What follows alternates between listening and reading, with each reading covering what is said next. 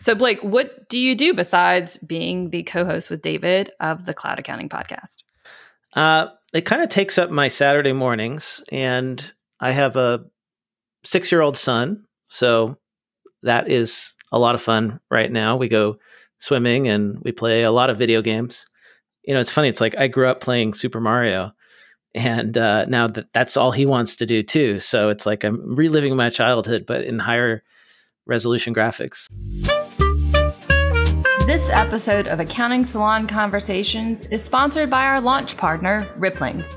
Rippling is more than payroll, and now that most employees are working remotely, your clients need more than just payroll. They need payroll, HR, and IT all working together in an all-in-one, modern, flexible system. By using Rippling, when you add a new employee to payroll, you're simultaneously enrolling them in benefits, instantly setting up their email, and even sending them a computer preloaded with all the software and apps they need to do their job. Imagine how impressed your clients will be when this takes only 90 seconds. Right now, I'm sure most of you are doing just payroll, but with Rippling, you'll be able to expand the advisory work you're offering your clients. Rippling offers accountants free payroll and HR for their firms, a client dashboard, dedicated accountant support, and white glove migrations from other just payroll systems.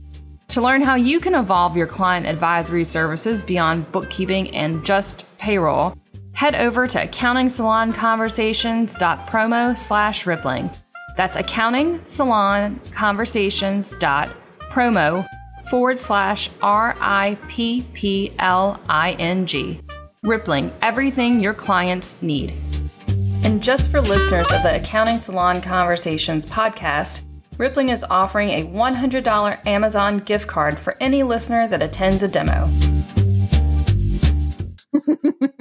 We play a lot of Mario Party right now. I don't know if you've ever heard of that game or played that game, but it's like a board game with Mario characters. And we team up and we have to play mini games and all that stuff.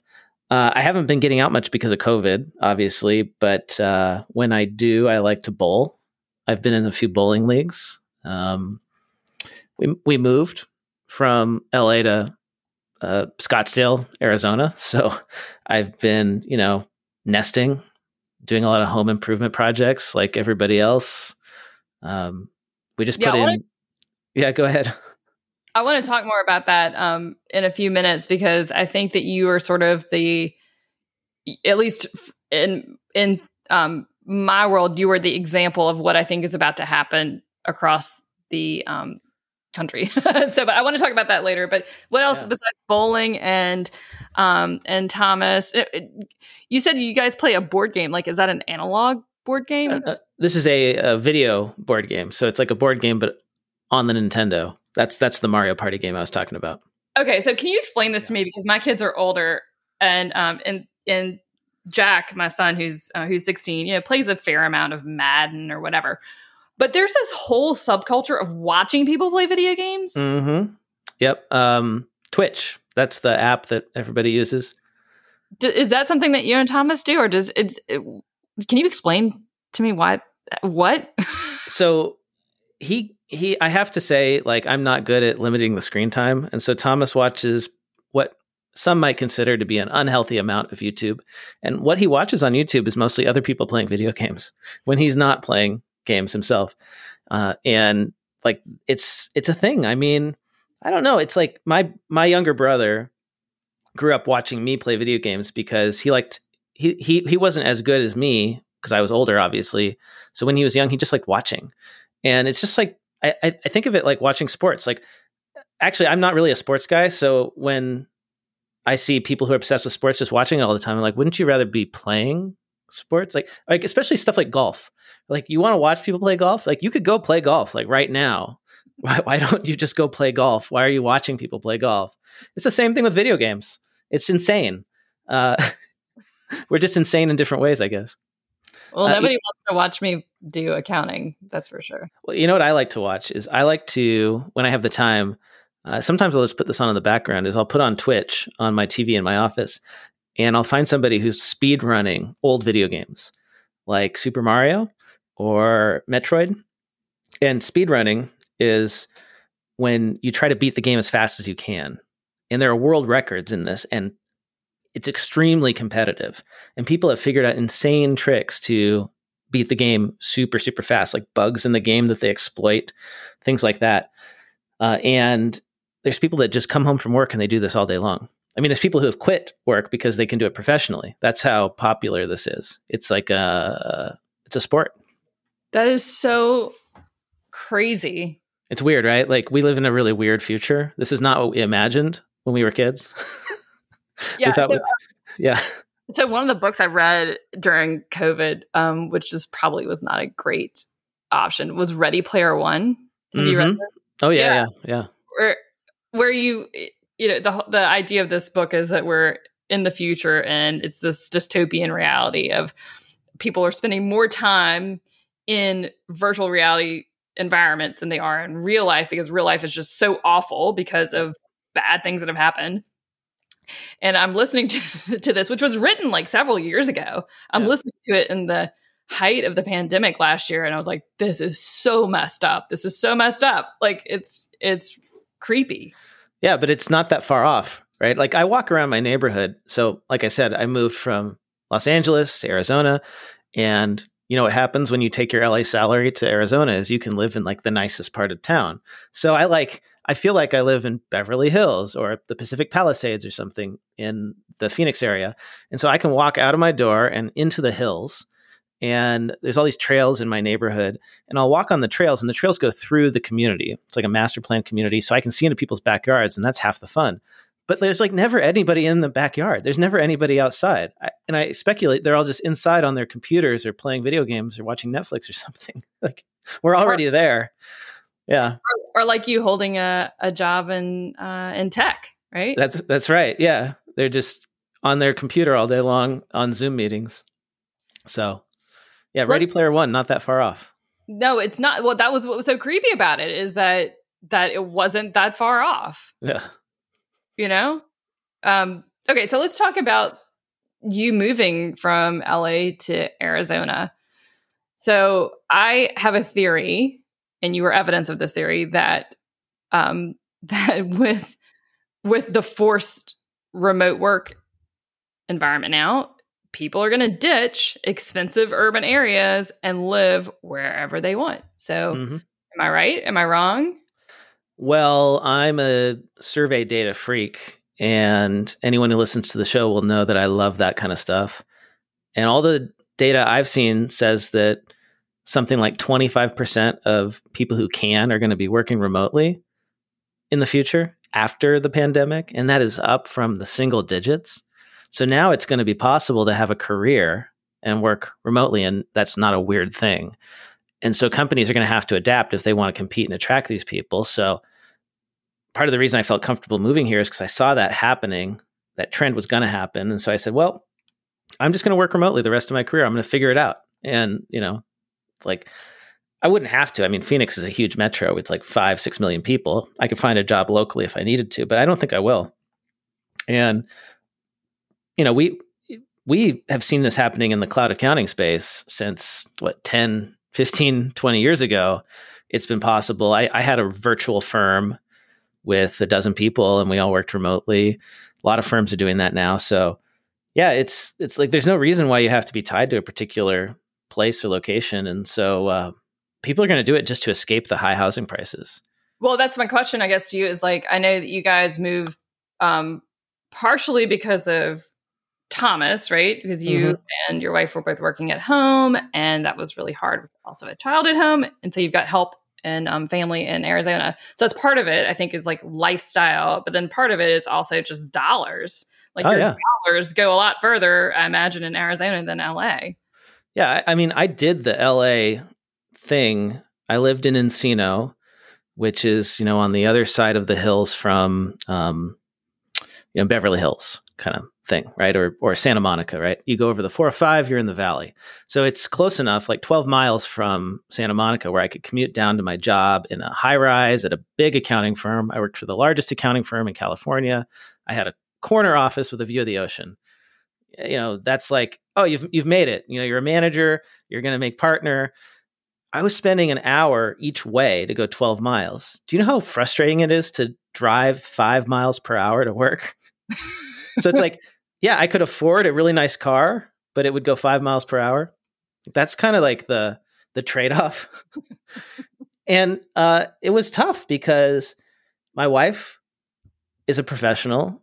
She thought about quitting her job. She tried it for like 3 months and was like, I cannot do this stay-at-home mom thing. I'm going to go insane. So she wanted to keep her job, and I don't blame her in the slightest. Like, I don't want to just like burp babies all day long either. So we had to figure out a way where we could both work. And, with me gone on the other side of town or whatever, commuting, like I couldn't really help. So that sucks. So it's not conducive to a good, like balanced family life or fair in any way. Right. And yeah, I was sitting in that office, but I was looking at the ocean. I never got to go. Like, it was almost like it was great at first, and then it got to be sad. I'm wistfully looking out at the ocean as I fill out my timesheet. So yeah, when the pandemic hit and we all got sent home and stuff, there was really like no reason not to move, and it's been great.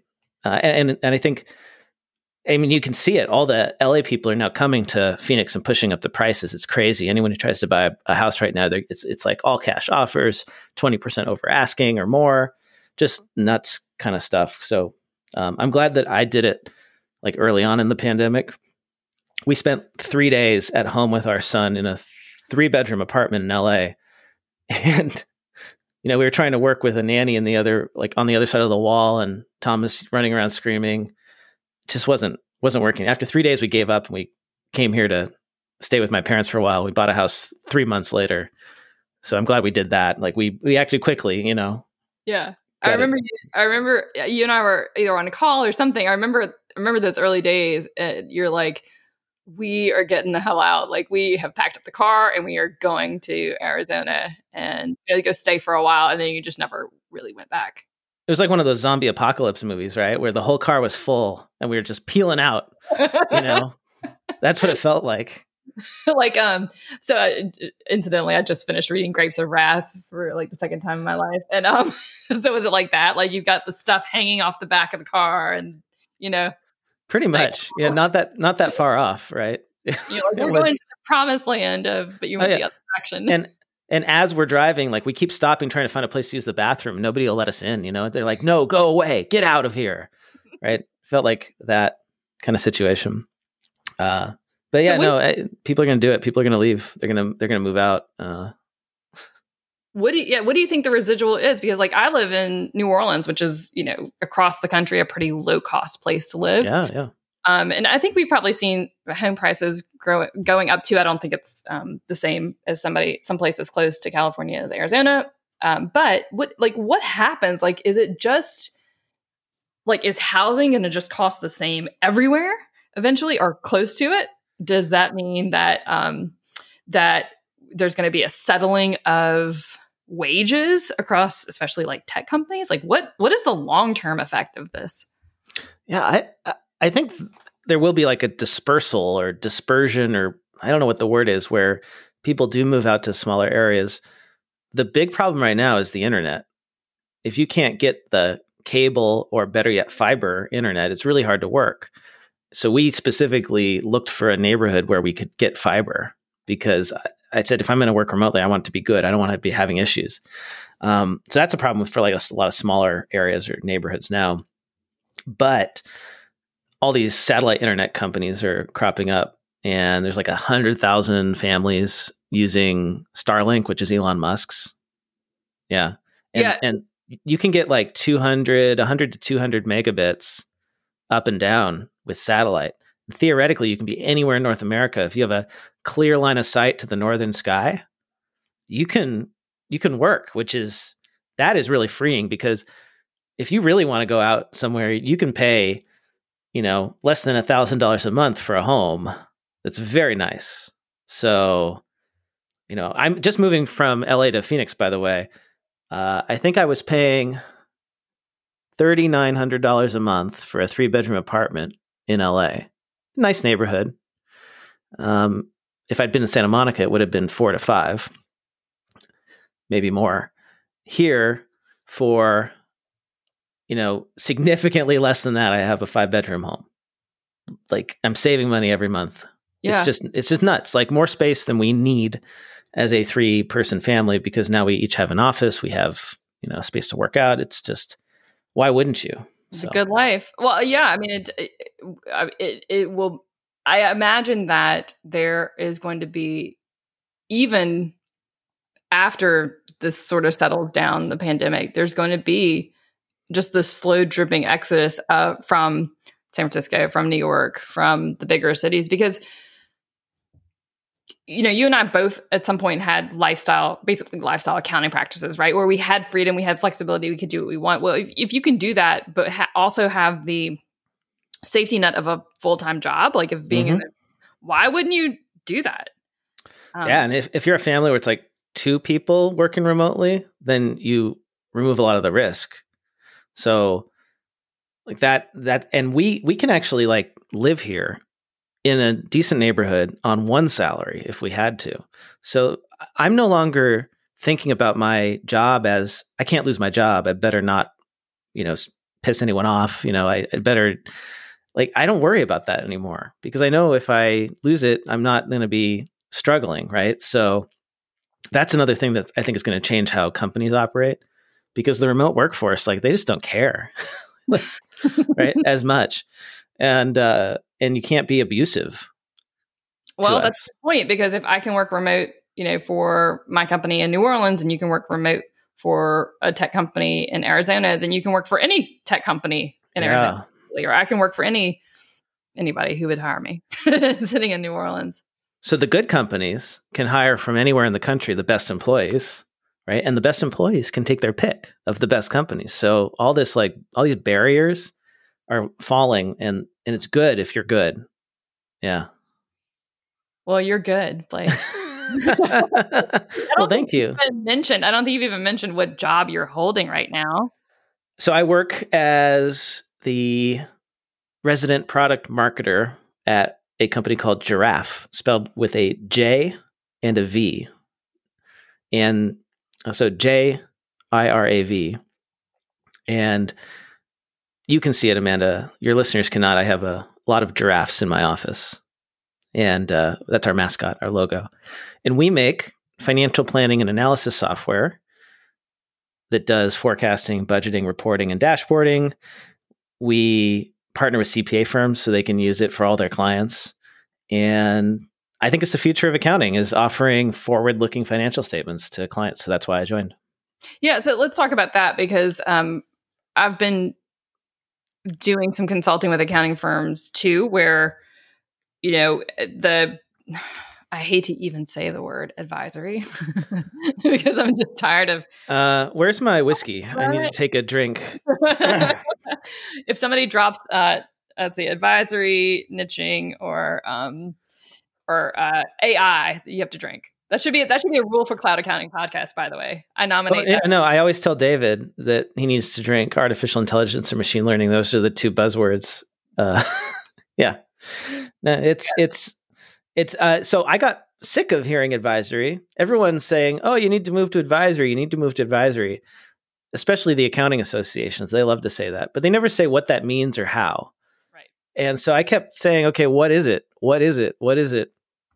And on the management accounting side, it's finance. It's what people have actually been doing for ever since management accounting started. Since people figured out how to make a forecast, they've been doing it inside of companies. It's just accounting firms haven't been doing it. And all that really is, and this is what I've learned going to this company. I mean, part of the reason I took this job is because I like to learn. And if I'm not learning, I don't feel like I'm moving forward. And so I wanted to learn how to do the finance stuff. So it's really like, can you project a balance sheet? Can you say, what is my balance sheet going to look like next month, 6 months down the line, a year down the line? If you can do that, you can project cash flow, and you can tell the business owner if they're going to hit their goals or not. And there's a lot more to it. You've got to build a financial model, and a lot of people just don't know how to do that because you have to become an Excel wizard to do that. So it's just not been something that accountants do. But if you can do it, then that's that's the essence of advisory and CAS, in my opinion, in the outsourced accounting, client accounting services space. Like, do that. That's advisory. It's not the only thing. I think there's tax planning advisory that needs to be happening. A lot of good CPAs have been doing this for a long time now, but a lot of clients just haven't gotten it because it's hard to do. So, planning. It's all about planning, right? That's what financial planning and analysis is at the core, is planning for the future. Yeah, and what I do like about what you guys do is you take tables, right? Spreadsheets, financial statements, whatever you want to call it, and make it more understandable for clients, and like at the push of a button. So to your point, I don't have to learn Excel. I don't have to take Excel and convert it into tables or charts. I can just connect it to Giraffe, and it makes something that's easier for me to present to my clients. And so when folks talk about advisory and they get accountants and bookkeepers get nervous about it, I don't know what to do. I mean, something like Giraffe, and I mean, there are others out there, but we do love Giraffe. It just makes it so much easier. And what's really sexy is like you can take financial data and non-financial data. Yes. And advise on those together, because, newsflash, like running a business it's not just the dollars. It could be numbers of customers. It could be website views. Like all these are other important metrics that are not necessarily financial and don't show up in the general ledger. Why do we have we should be able to look at these things together, right? To make business decisions. So yeah. Definitely. We are the people who are best positioned to collect, account for that data. It doesn't just have to have a dollar sign in front of it. A lot of the most important metrics in a business that determine its success have nothing to do with money. Money is just an outcome. Like the financials are the outcome of everything that happened in the business to make money and to spend it to have net profit. So why are we using our outputs to try and figure out what's going to happen in the future? So yeah, we bring in workforce data. So headcount is a super big indicator of how you're going to spend money. Like, who are you planning to hire? That should be part of your plan. And then also the operational metrics, like you said, website visits, widgets produced, whatever it is. If you can track it in a spreadsheet in a row and columns, then you can bring it in and you can pivot that data visually in Giraffe and help get some insights going, right? And budget for it too. You could actually budget for headcount. You should be budgeting for what's a good example? Cost to acquire a customer. You can actually set targets for that stuff and then help your clients reach it. And it's been really eye-opening working here and like learning how financial models get built and how important they are to determining a business success, and like how many businesses just don't have it. Maybe they build one to like raise money, and then they never look at it again. And like, that's not the way to succeed. Yeah. And to your point, like a lot of folks, I think when they think budget, they think projected income statement amount for a given month. Like that's what a financial projection should be. And your point, like it could be a lot of other things. Yeah. Yeah. So like classic example, right, is I need to figure out what my revenue is going to be the next 12 months. So I just take the last 12 months and then I multiply it by like 10% more, right? And then that's my revenue for next year. And like, well, that only works if conditions are exactly the same. Right. If everything changes by exactly 10%. Right. And of course, that is what completely failed when COVID hit, because a lot of business models just didn't work anymore. And so if you really want your projection to be accurate, you need to figure out what is it that leads to that revenue? What is the marketing funnel, the sales funnel that all creates that revenue, right? I need to sell X of this product, X of this product. And, you can actually build that into a spreadsheet. And a lot of people do. We allow you to take that out of the spreadsheet, put it in the software, and then project that out, make that your budget, and then report on budget versus actual every month. And then if that's wrong, you change your model, and then you know where you're going to be. So it's not just like a surprise that you didn't hit your number. So all this is leading to or what it should be leading to, in my opinion, is deeper, more meaningful relationships with clients. And I hear this a lot of times from accounting firms, traditional, stale, green marble firms. I hear, well, we aren't adopting technology. We like their hands are out, their palms are up. We don't like tech because that's going to erode our relationship. And this firm is built on, meeting with clients face to face and taking their paper forms, and that's the basis of the relationship. But I think what the best firms are doing is the opposite, is using this technology to deepen those relationships, not put it up. And I wish that more traditional firms would be open to that and listen.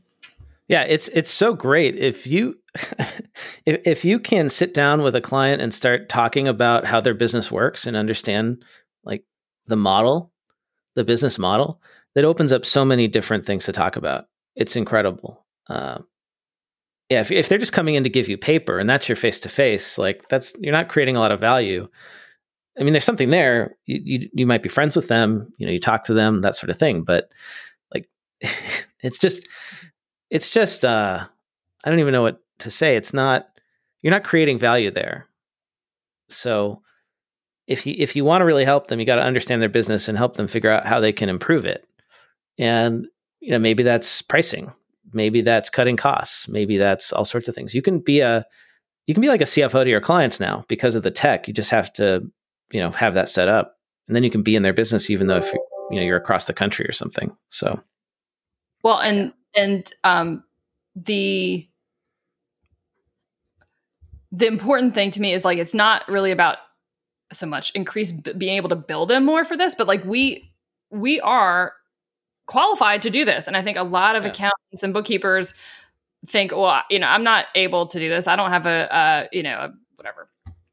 I don't know how to do, I've never been taught how to do financial modeling. Well, I promise you, there are people out there that are business coaches that are not nearly as qualified to do this as you, that are going out there and advising. And really it's about listening. I mean, what to do with it. Well, I think most, just to finish that out, like that's a good point, right? We didn't learn how to do this in school, but most accountants have a model for how their business works. So, that if let's say you're on an hourly model,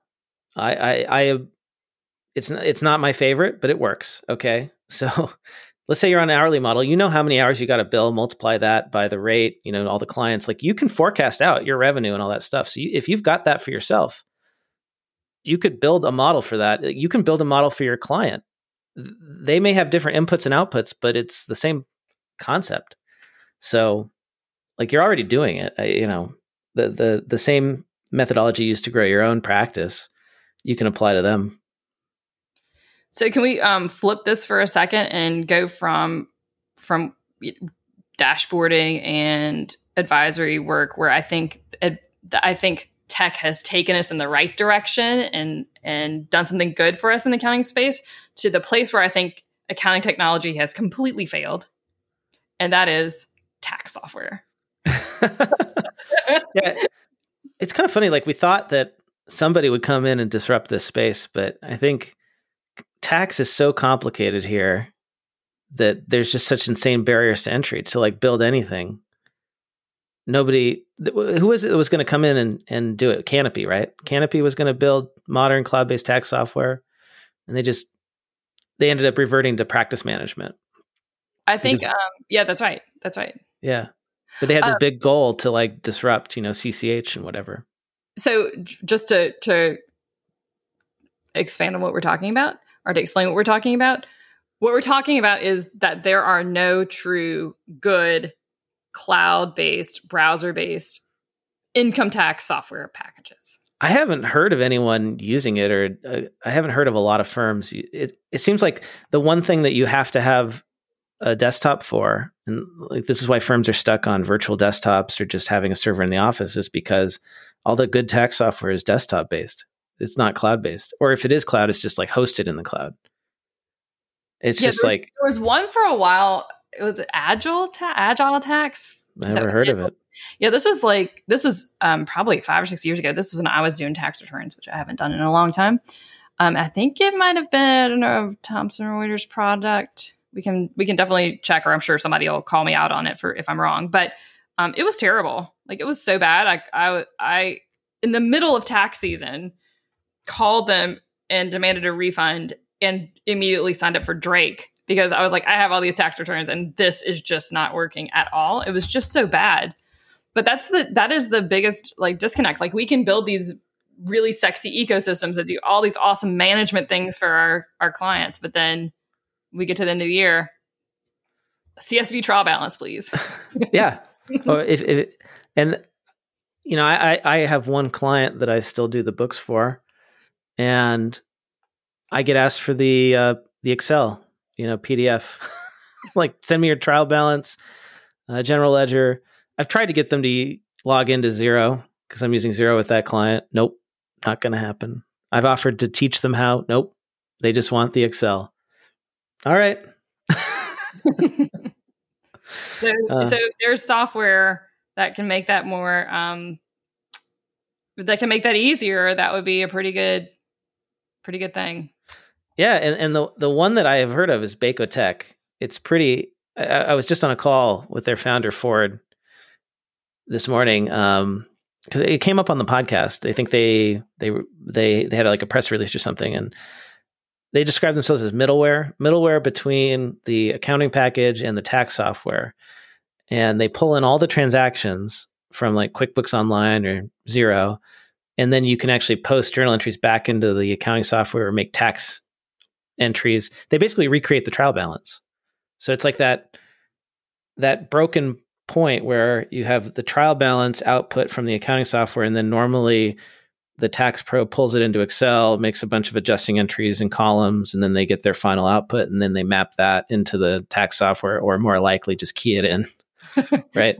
Right. That whole process is like automated now. And nobody ever goes back to put the adjusting entries into the tax software. I mean, into the GL until the next year when they go to try and figure out why the balance sheet doesn't roll. Yeah. That part. Yeah. Well, that's good. That's actually a good solution. So what was cool is I was on a call and he told me that like they had finished all of their tax work like by February for last year. And it makes sense because if you have the data flowing in all year long, you can just be making tax adjustments all year long. And I like this idea because this is exactly why a lot of tax practices or CPA firms have added CAS, because when you have the CAS team, they're making they're keeping the books clean all year long, and they know what your tax team needs. And it makes the tax really, really profitable because maybe it only takes a few hours to do a tax return, but you can still charge the same amount of money. And that was, by the way, why I was able to sell my bookkeeping practice to a CPA firm, because they were interested in the efficiencies. Like basically you can make your tax stuff like 10 times more efficient if you're doing the bookkeeping yourself. And so that's why a lot of firms are getting into CAS. But what really was interesting about this product, this Bacotech thing, is if you're doing this, then you don't have to actually do the CAS. And I think a lot of firms don't want to do the CAS. That is absolutely true. I mean, you guys reported on the Cloud Accounting podcast how like Deloitte Canada totally backed out of it after building a whole service line around it. Well, it's because it's hard, right? And it requires changing your billing model and your employee evaluation model. It can't be hourly for CAS to succeed. And that's why all the big firms fail, because they try to stuff CAS into the hourly model. Everything looks like shit in CAS on an hourly model. Right? It doesn't work. You always look like you're over budget. You always get these terrible margins. And it looks bad because you're looking too narrow. Like you're not seeing, okay, big picture CAS is, yes, it's not as profitable as tax and audit generally, but like it creates so many efficiencies for your tax team. Now they're way, way, way more profitable. So look at holistically, right? The client. But most accounting firms can't do that. They miss the forest for the tree. So this will allow them, I think this could be successful because this will allow them to get the benefits of having that data all the time, continuous planning, continuous tax planning, but without having to actually start their own CAS practice, which, to be fair, there just aren't even enough good CAS people around to like fill all the firms. Like there's just, if you know anything about cloud accounting right now and you could like start a practice, like you could probably just go get any job you want. There's so many firms that want to do it. Yeah. I mean, that's why we started Elephant, right? Is because there weren't, and there still aren't enough trained accountants that are trained in technology to do CAS efficiently. Yeah. And I love it because it's like, we're really just teaching them how to do bookkeeping. And bookkeeping has been so looked down upon by the accounting profession for so long, and they just can't do it. And I love that, because I started as a bookkeeper, and I think it's hilarious that you've got these highly trained CPAs. I'm a CPA myself, but like there's so many CPAs who can't make a freaking journal entry or figure out how to like book something properly in an accounting system, or reconcile a bank account. It's like, yeah, you guys think you're so hot, right? Yeah, you can't even do bookkeeping right. Good. Because it's hard, and every system's a little different, and you got to know your debits and credits to really figure it out. And this will crack you up, I think, because like one of the things that I hear all the time from accountants as a criticism of Xero is, I cannot make a journal entry to cash, because that's how they plug everything. I can't make a journal entry to cash. So you have to actually go through the process of reconciling. Anyway, so I think it's a good point. You know why they don't let you do that? Because too many people screw it up. Although they really should have come up with a workaround. I feel like it's little things like that piss people off, and that's the reason that they had a slow go in the US. Little stuff. Well, you can make a journal entry to cash in Xero. It's called a spend to receive money. Yeah, you just have to learn. Do it. You just have to learn how to do it. Yeah. So, okay. Well, I do want to talk a little bit about what you have coming up in the next, sounds like couple of months. You spent some time on a big project. So in my role as a product marketer, I do a lot of CPE education. Yeah, this is how, for any of your listeners who aren't aware of this whole scam in the technology world, it's not a scam. It's how we get leads. Okay, so we create education courses. We put them on CPA Academy or on My CPE or any of these providers, and they pay somebody like me to create it.